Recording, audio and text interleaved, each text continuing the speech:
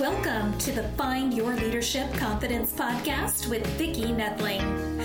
You are about to discover impactful lessons that help you grow as an individual, grow your confidence, and find the positive and good within you, so you powerfully and authentically become the best version of yourself. Be sure you visit our website at www.findyourleadershipconfidence.com. While you're there, subscribe to us via your favorite network. Now tune in, get ready, and enjoy the journey of emerging as a leader of exception in the 21st century.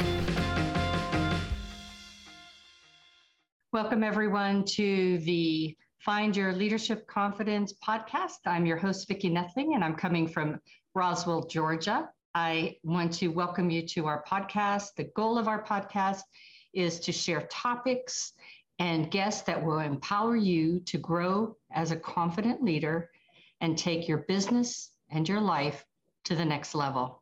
Today, my guest is Omar Harris. Let me tell you a little bit about Omar. He is a former pharmaceutical general manager. GSK, I guess, and Allergan are the two companies. Intent Consulting, and this next one I definitely have to ask you about. Tempo.io founder. So we're going to talk about that in a bit. Motivational speaker, best-selling author with over 20 years experience building high-performance organizations on 4 continents, having managed multi-billion dollar, or billion with a B, dollar brands and led extensive organizations while working in the Middle East, Asia, Latin America, and the US. He innovated blueprints for J.E.D.I leadership, and we'll talk about that in a bit, leading with justice, equity, diversity, and inclusion, and a servant leadership and 20 team performance acceleration principles that can be applied by all leaders at all levels of professional experience. It's going to be a very interesting interview, I can tell. So please welcome Omar Harris. Thank you, Vicki. Very happy to be here with you this evening. Yes. So I always start out with a simple question to just kind of break the ice. Tell our audience, what part of the country do you call home? So I live in Gastonia, North Carolina, which is about 25 minutes outside of Charlotte. I've been here for a year now, actually. Bought a house and have been living here for a year. Yeah, it moves. Time goes fast. Where'd you come from before that? Where were you? I was living in Charlotte for a year before that, and then prior to that, I was living in Sao Paulo, Brazil, for 2 years. Oh my goodness! Oh, we could take a whole thing about living in Brazil for sure. Oh yeah, definitely. So you're kind of sort of a neighbor, North Carolina, not too far away. Yeah, not too far. So let's just get right into, it's not one of my questions here, but the TYMPO.io, what is that? Just tell me, educate me. So Tempo is an application that I built as I was writing my most recent book, Be a J.E.D.I Leader, Not a Boss, Leadership in the Era of Corporate Social Justice, Equity, Diversity, and Inclusion. I was trying to find discrete tools that basically were the kind of the best tool for, for social justice in companies, equity, diversity, and inclusion. And in my research, I found that there were good things that were happening in the diversity space, in the equity space, and in the justice space, but there was really not a really functioning tool for inclusion. Like, how do you prove inclusion? Yeah. How do you prove psychological safety? Well, you have an inclusive environment when people will feel free to speak up, they feel psychologically safe, and you have this kind of, two-way exchange where employees are not afraid to kind of, just speak up, basically. Yeah. So, but there's no technology that's existed that really allows you to quantify that speak upness of your organization. And so Tempo was designed as a tool that specifically during organizational, like all hands meetings or town halls, could be utilized to quantify which demographics within your organization are most comfortable speaking up during these large corporate forums, and then quantify that and actually, for the first time, allow management to lean in and listen to disparate voices in their organization and respond specifically to different constituencies in the organization. And that was what was the design of the application was about. So cool. I mean, great. I know we had in the company that I work for, we had every year kind of a survey that went out, and it was to try to get there. But it always just didn't just get there. You know, yeah, this is real time. This is real time. You know, so people need to see it happen in real time. Yeah. So, you know, a survey, it's really easy to just punt and like, give platitudes or whatever it is. But in real time, when the CEO or CFO is on stage talking to the entire organization, that's the biggest moment of inclusion. Yeah. And that's the biggest opportunity. And we don't really utilize it very well. You know, we take maybe 5 questions from an audience of 100 people. That's not inclusion. Yeah. You know, so how do we get this, this flow going between the employees who are driving the business and the executives who are making, key decisions, and making sure they have the information they need from the various constituencies to make sure they're making the right decisions for the business. Yeah, and understanding that they're safe to give that opinion and that. Exactly. So that was kind of the idea behind designing the application. Yeah. So we talked about you being a J.E.D.I leader, and I thought this was so clever. Talk to me about what is a J.E.D.I leader. So a J.E.D.I leader is someone who leans into the principles of justice, equity, diversity, and inclusion, and how they show up for their people and how they show up for their organization. And so this is somebody who is in touch with all of the people around them in their organization, someone who is trying to elevate the standard of leadership in the organization to aspire to basically modern leadership principles that will allow more benefits from more stakeholders. Right now, we're moving away from purely the profit motive for business to a more broad base of stakeholders. And in order to add more value for more stakeholders, we have to elevate the standards of leadership.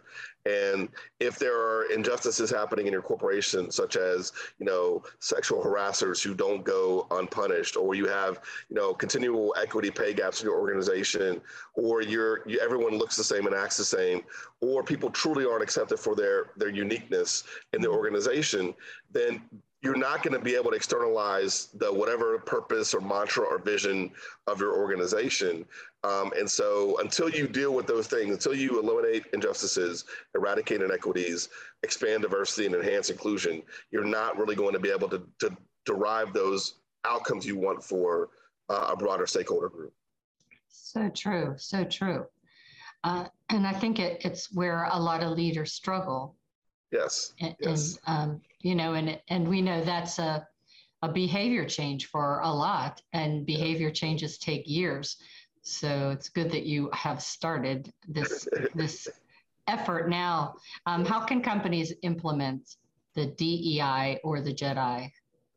Well, I was literally just writing an article that I'm posting on my website that people can read after this podcast comes up. Okay, it's called the 4 arguments for J.E.D.I action. And really what I found in mining the research is that, there's still a lot of executives are sitting on the fence and not really fully have full skin in the game around this issue, despite, great white papers from McKinsey and Deloitte and all the respected Accenture and all the respected, thought tanks around the world, and they're still sitting on the fence. And so for me, it's like, how do we push people on the other side of this? Well, there's one of 4 arguments or a combination of these 4 arguments that needs to be made that will compel executives to act. And so the 4 arguments are the moral argument, the peer pressure argument, the innovation argument, and the risk mitigation argument.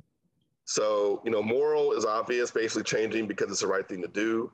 Peer pressure is changing because everyone else is doing it. Innovation is changing because it allows us to be more competitive.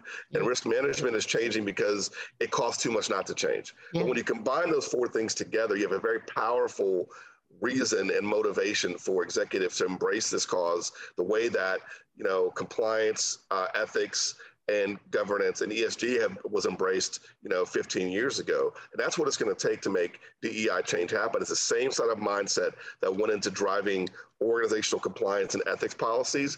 That's the exact same kind of work that needs to be done for J.E.D.I work. And that's why HR alone cannot do this. Yeah. There's a whole broad set of capabilities that HR does not possess. And one of the reasons why this work is not being done, because, you know, they're fighting the battle with not even one hand, they're fighting with one pinky behind their back. There's a whole lot of other capabilities within an organization that are necessary for this type of work and change to be done. And so, you know, where I come in is helping organizations see the bigger picture and really get down to the real work. This is a 3-year initiative at a minimum. Yeah, you know? So if you're looking for, you know, something that's going to be in your next year annual report and get a bump in your share price, this is not the thing for you. But if you're really trying to be competitive 10 years from now, if you're really forward thinking, which executives should be, then this is why we do the work right now. Yeah, that's what I was thinking, that really it is that top leadership that all has to embrace this, because it's something that they have to set the example, and and that takes away some of that apprehension of those underneath of changing. Exactly. And it requires, you know, what I call the Atlas approach, which is, you know, people are looking for executives to act, think, look, and sound different. And so if you don't have the Atlas approach, if you're not acting, thinking, looking, and sounding different as it relates to these very crucial issues, especially for Gen Z, for millennials, and for Gen Alpha coming up behind them, you know, people don't buy it. And they're going to go someplace where they feel that is authentic. The Atlas is actually authentic. Yeah, so many of them just are wanting to fit in and be the same. Yeah. And that whole being different, stepping outside of that comfort zone or standing out is not what they're comfortable with. And so they just shrug it off or whatever. Unfortunately. So I think you touched a little bit on this. How can managers in this, what we're seeing right now, this great surge of rehiring, where the pandemic took our structures out, and now a lot of companies are having to really rebuild. How is this making it harder to fill jobs that were already hard to fill? It was already, I mean, management, especially line management, was already the hardest job in any company. And now you add on virtual hybrid work, you add on, Zoom calls all day. You add on, executives who are really concerned about productivity and, can't micromanage you because they're not in the same office space.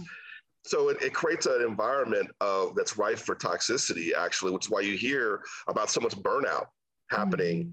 And I think a lot of the great resignation is that people just burn out. They're like, listen, I'm just taking a break. I need to reassess my life and take a break and figure out, what I'm going to do from here, what's going to really fulfill me. Because whatever was happening in the corporate ranks is not happening. So I think that fundamentally we have to support managers, because managers, fairly frontline managers, are the ones who are dealing with the brunt of this, this issue. I mean, senior level managers, it's inconvenient to them to not be able to call a meeting and have everyone go into a conference room, but it's really hard for a line manager to make sure they're keeping employee morale, engagement, and productivity going when all they have is a screen to kind of interact with you. And so this is kind of the challenge of the day, but I look at it as an opportunity. Yeah. I think that, first of all, in terms of a great rehiring, if you truly do embrace virtual and hybrid work, then that means your funnel for a talent retention can be very, very wide. You can find people anywhere now because people can work from anywhere. So now you're not looking in your city or looking in your state or looking at 5 universities. You can cast a very wide net to get the talents you need. So that's an opportunity to find more talent, more diverse talent to come into the organization. So look at it as a net positive. And then we just have to make sure that managers are supported with onboarding so that they can really effectively onboard people into the organization, even virtually. So virtual onboarding I think is going to be one of the big next waves of, consulting and HR, because, we used to bring people into offices and put them down for 2 weeks and, a CEO come in and people come in and make the speeches and whatever not. We're going to do this differently now. Yeah. And how do you make people feel a sense of belonging in a virtual organization? So it gets even harder, So then how do you have people reach out, share information so people can reach out to you and call you and text you, make you feel a part of something. It takes a lot more outreach. It's not like you're going to bump into someone in the hallway and be like, and you see your CEO in the elevator and they know your name. All of a sudden, like, oh my God, my CEO knows my name. That moment, doesn't exist anymore. So how do we reformulate those kind of serendipitous moments that happened in corporate hallways? And that's what we should be looking to engineer now. I think that even before the pandemic, I know when I retired from being a project manager from a large company, the last probably 15 years, all of the kind of monthly training, education, support that I got as a young supervisor manager went away as cost-cutting efforts. And, now where everybody's just doing 15 jobs, the training and education is not there. I find so much more in my entrepreneurial world. Sorry. No worries. Something's stuck in my throat. You can get some water if you need. That's okay. That's okay. Fine. But, as an entrepreneur, we're constantly doing personal and professional development. And so I think that's a support that these new managers also are going to need to be able to understand how to navigate all this. Yeah, but they need time, and they need to be, not chasing, meaningless metrics and performance. Really, companies need to hone in on what really matters and strip away all the noise, especially when in a virtual environment. You have to strip away all that extraneous stuff and get to the real work that really matters. Otherwise, people are just chasing them to circles, all around every day. Yeah. So what are the top mistakes? I think you say 5 mistakes companies make when they're hiring people now. Well, there's 5. I call the 5 inequities of 5 sins of employee inequity. And so you have number 1, privileged hiring. Number 2, you have sink or swim onboarding. Number 3, you have talent whitewashing. Number 4, you have corrupted compensation.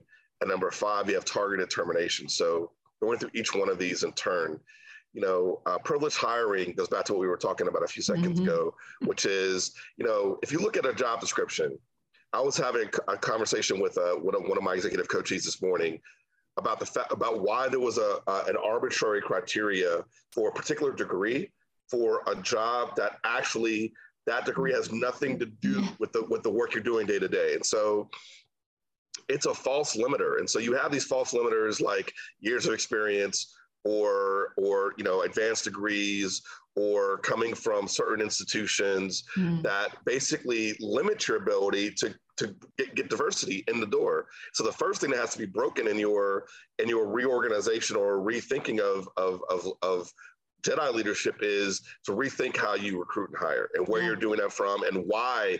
Ask the questions. Why are we actually requiring these things in our job descriptions? Usually the reason is because you have the second inequity of sink or swim onboarding. So basically we don't have time to onboard employees.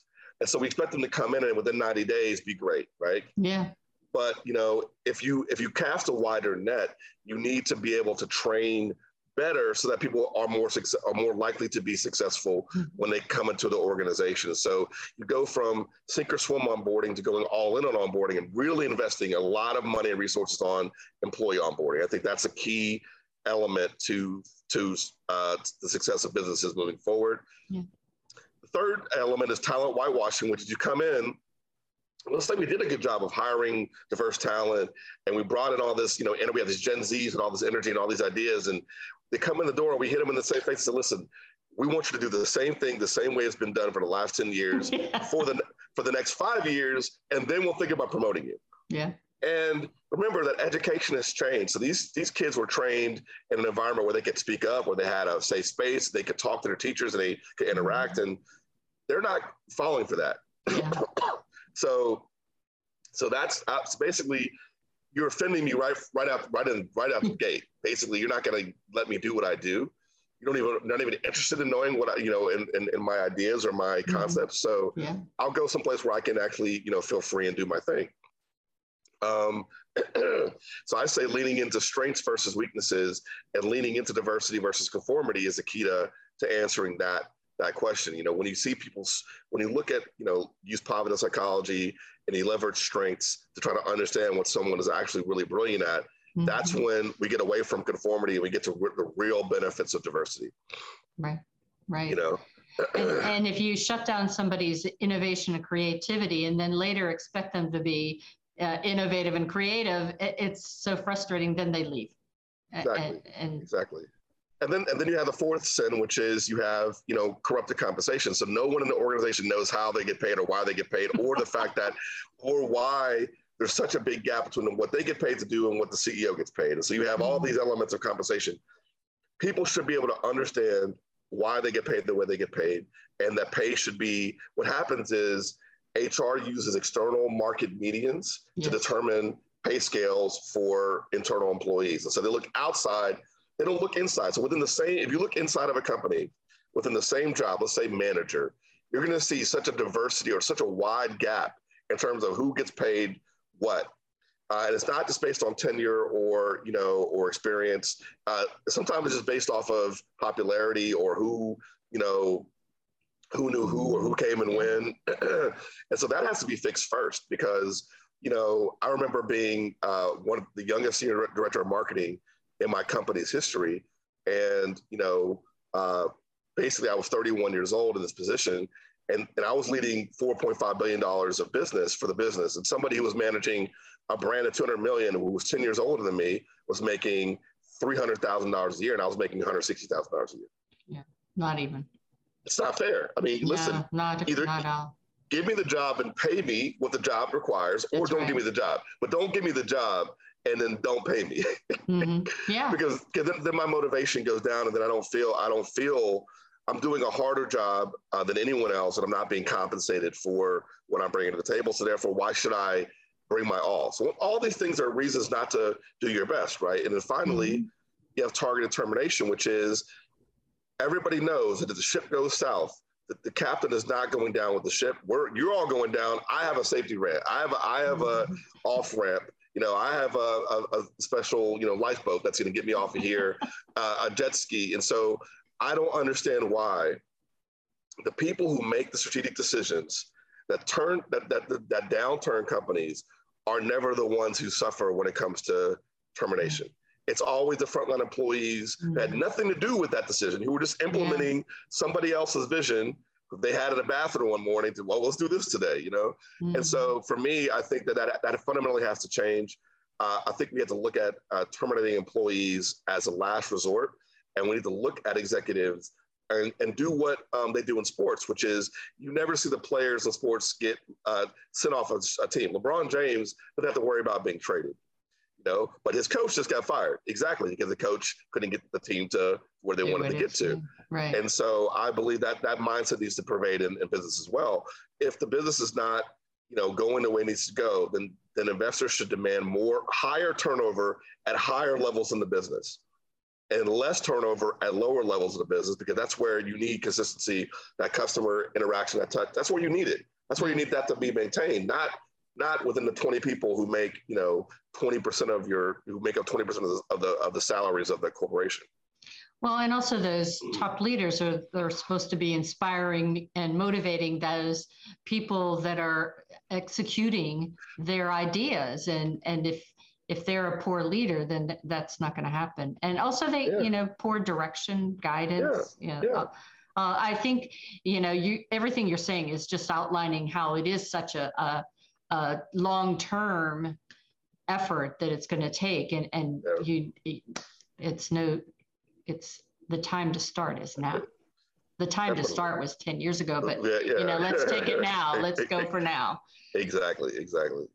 So I love the servant leader. I don't know if you are familiar with Darren Hardy, but no. I watch and listen to Darren Hardy every day. And I did a thing he had last year, and then I'm in it this year again, called Hero's Journey.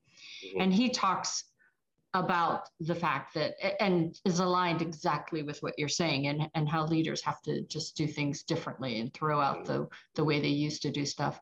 But he talks about servant leadership, and I just really believe that it's an important part as any leader to understand the value of servant leadership. So talk about 3 ways that you can go from servant leadership to becoming that now productive, inclusive, fair-minded, if you will, Jedi leader. I think I look at servant leadership as the detox between antiquated leadership and Jedi leadership. So if you're somebody who got some toxic, leadership practices because of who you came up under or whatnot, you need a detox.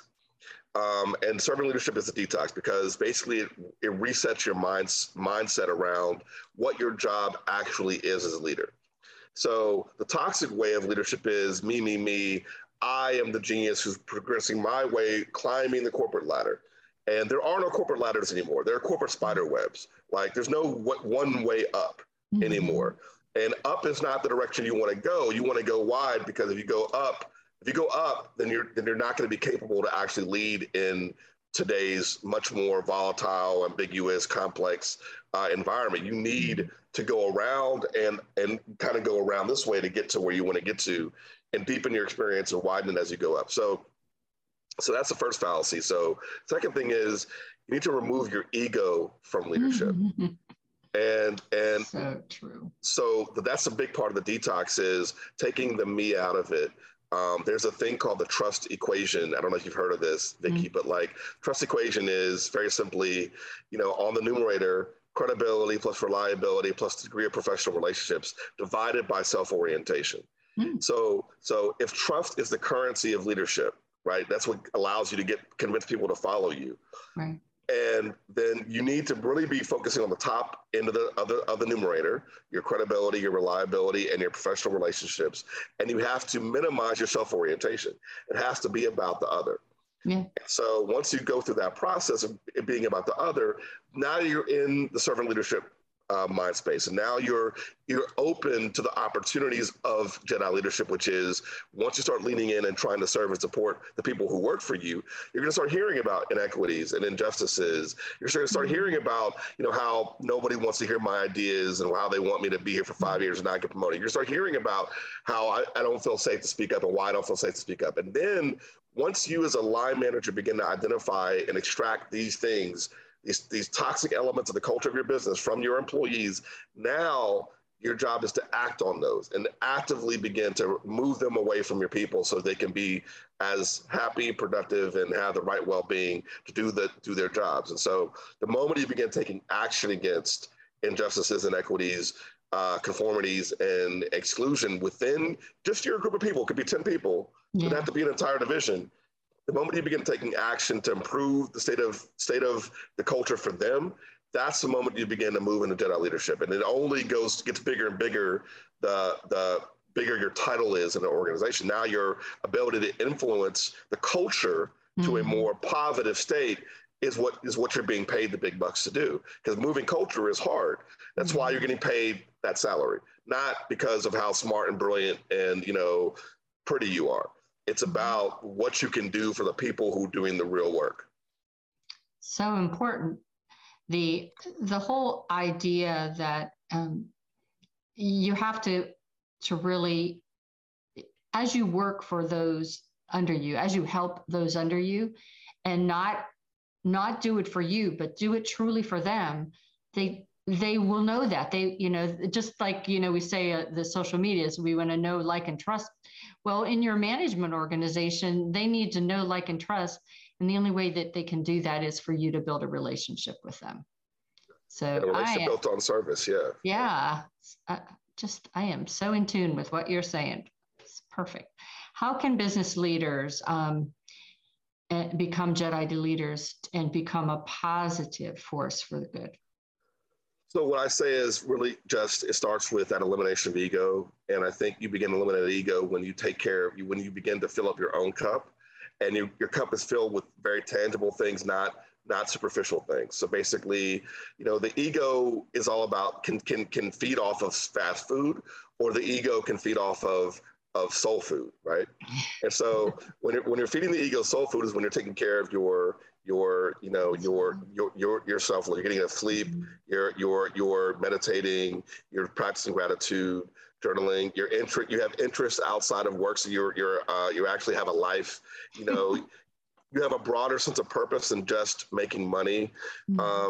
You have a team of people who support you, and you're taking care of yourself financially. So you don't need these ego pulls.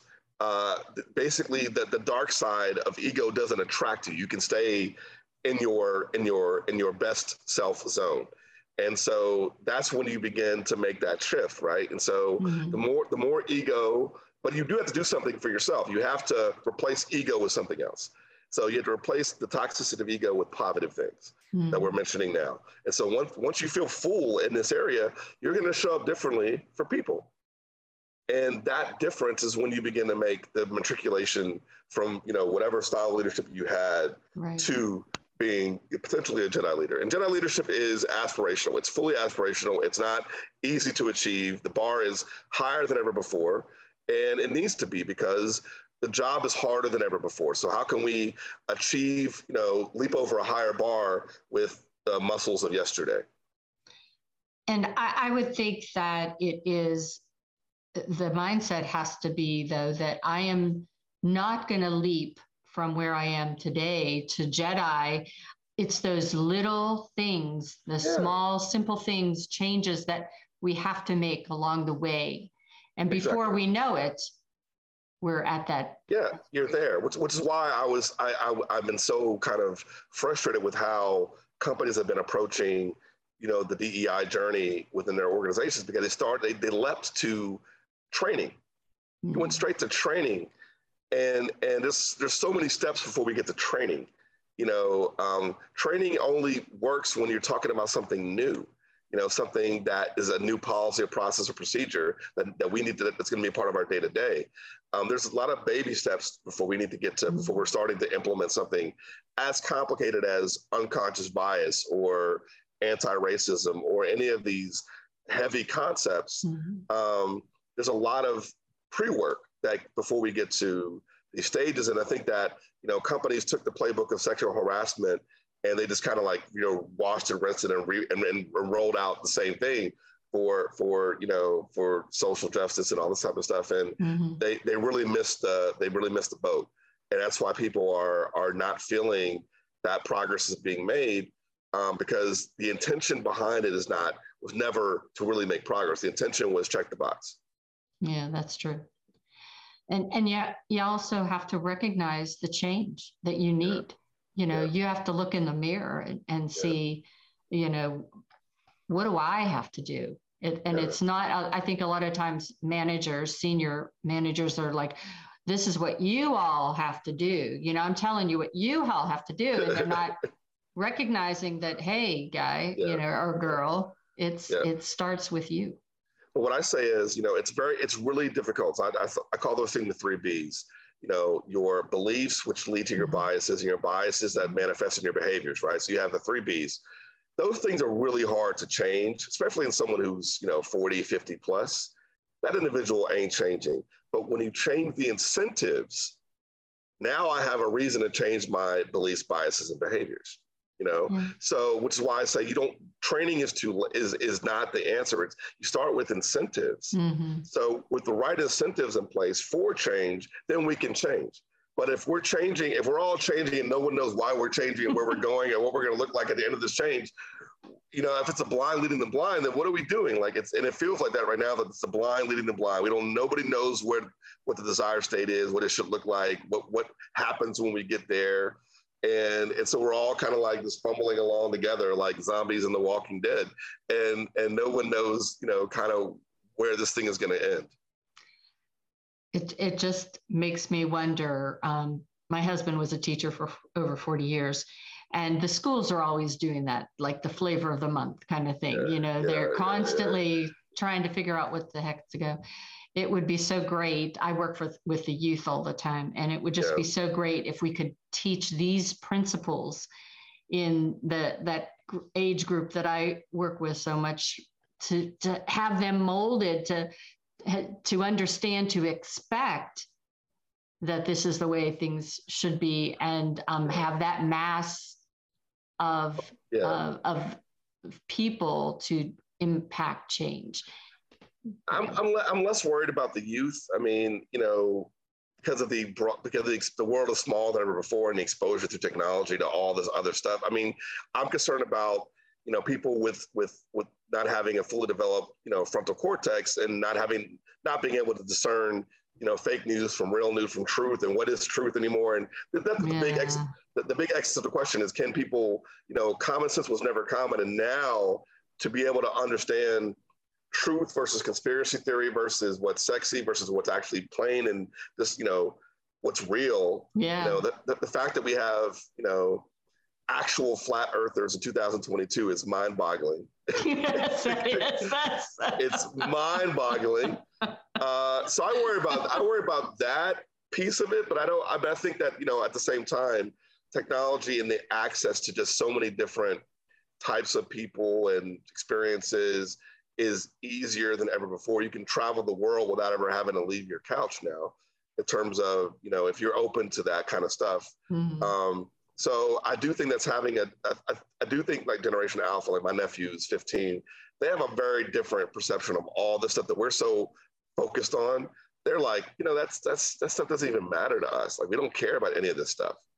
But they do end up at some point in time into those organizations that we need to change. And exactly. And they have to fit in. So, Yeah. All right. So I am at the stage now where I leave the main important questions and I get on to some fun rapid fire questions. Just five questions. And it's just, top of mind kind of thing, a minute or so to answer. And these are just today, I'm going to just go with favorites. So, all right. What is your favorite animal? And it could be wild or domestic. My favorite animal is the Black Panther. I love Black Panthers. Oh, so sleek and which is not really an animal, by the way. It's just a leopard that has a melanin condition. But it's I love Black Panthers. Yep, beautiful. And now I was not always a great board game lover, but there are some people that are really strong. Is there a favorite board game that you have ever played? Or is there one that you hate? I would say my favorites are chess and Monopoly. Yes. Monopoly, What's your character? I like the horse. The horse? I like the horse. Yeah. I was always a thimble. It's kind of boring, I guess. Okay, I am in Georgia, and we have seasons, but they're all nice and short. I originally am from Pittsburgh, where we had love. That's where I'm from. No way! I was born in Pittsburgh, yeah. Where in Pittsburgh? I was born in Belsuver. Belsuver. I am from Trafford, near Monroeville. Okay, I know where that is. When I got married, my husband lived in North Hills, but when I got married, I lived in South Park. Yeah, I was born in the Commons, which is right near downtown. So I lived in the Commons and until I was 5 years old. But I come out to Pittsburgh quite frequently. Yeah, I just got invited to go to a Steeler game. So nice. I know. So my question is, what is your favorite season? Favorite season would have to be summer. I love the beach. I love the beach. I love to be, on and, near the sea, just hanging out, and that's where I'd always rather be. I mean, it just like totally gives me zen. I mean, it's sit by the ocean. 100%. So there's a lot of different genres out there, but what is your favorite musical group right now? Favorite musical group? Yeah. Group? If you I guess you could go back. I guess you could go back. Alternative, like I like Coldplay a lot. I think that they're awesome. I like groups from lots of different genres. But let's stick with Coldplay for now. Awesome. And you have a extensive travel. I would like to know, out of every place you've been, what is the favorite destination that you have ever been at? Wow. So I've been to 45 countries and like 70 something cities. So this is really hard. for me. I think it depends on what's going on, but I will give a shout out to my Brazilian people and say Brazil's my spot. So where I feel the most comfortable outside of the U.S. is going out of Brazil, Sao Paulo or Rio. I'm like it's like being at home for me. I speak the language fluently, so it's like home away from home. Awesome. Yeah, Brazil, beautiful place. Okay. So it is now time for us to just take a moment to be able to share your contact information. Perfect. And let me just share my screen real quick. So I'm going to let you do two things. I didn't capture your email address. If you want them just to go to your website, we don't have to cover that. Yeah. But I'd like for you to talk about your free gift, and then I will read out your website. We will be, for those of you that are listening to just the audio portion, we will have this information in the outro. So go ahead, tell us about this free gift. Yeah, so my free gift is my book, Leaderboard, The DNA of High Performance Teams. This is a book that will really, right now, everything we do today is through collaboration and through teams. And so I wrote this book because, we've all heard of like Bruce Tuckman's 4 stages of group formation, group development, so forming, storming, norming, and performing, but no one tells you that you can actually hack that process. And you can actually, there's things you can do as a manager that can get you from forming to performing much faster. And so that's what the book exists. That's why the book is written.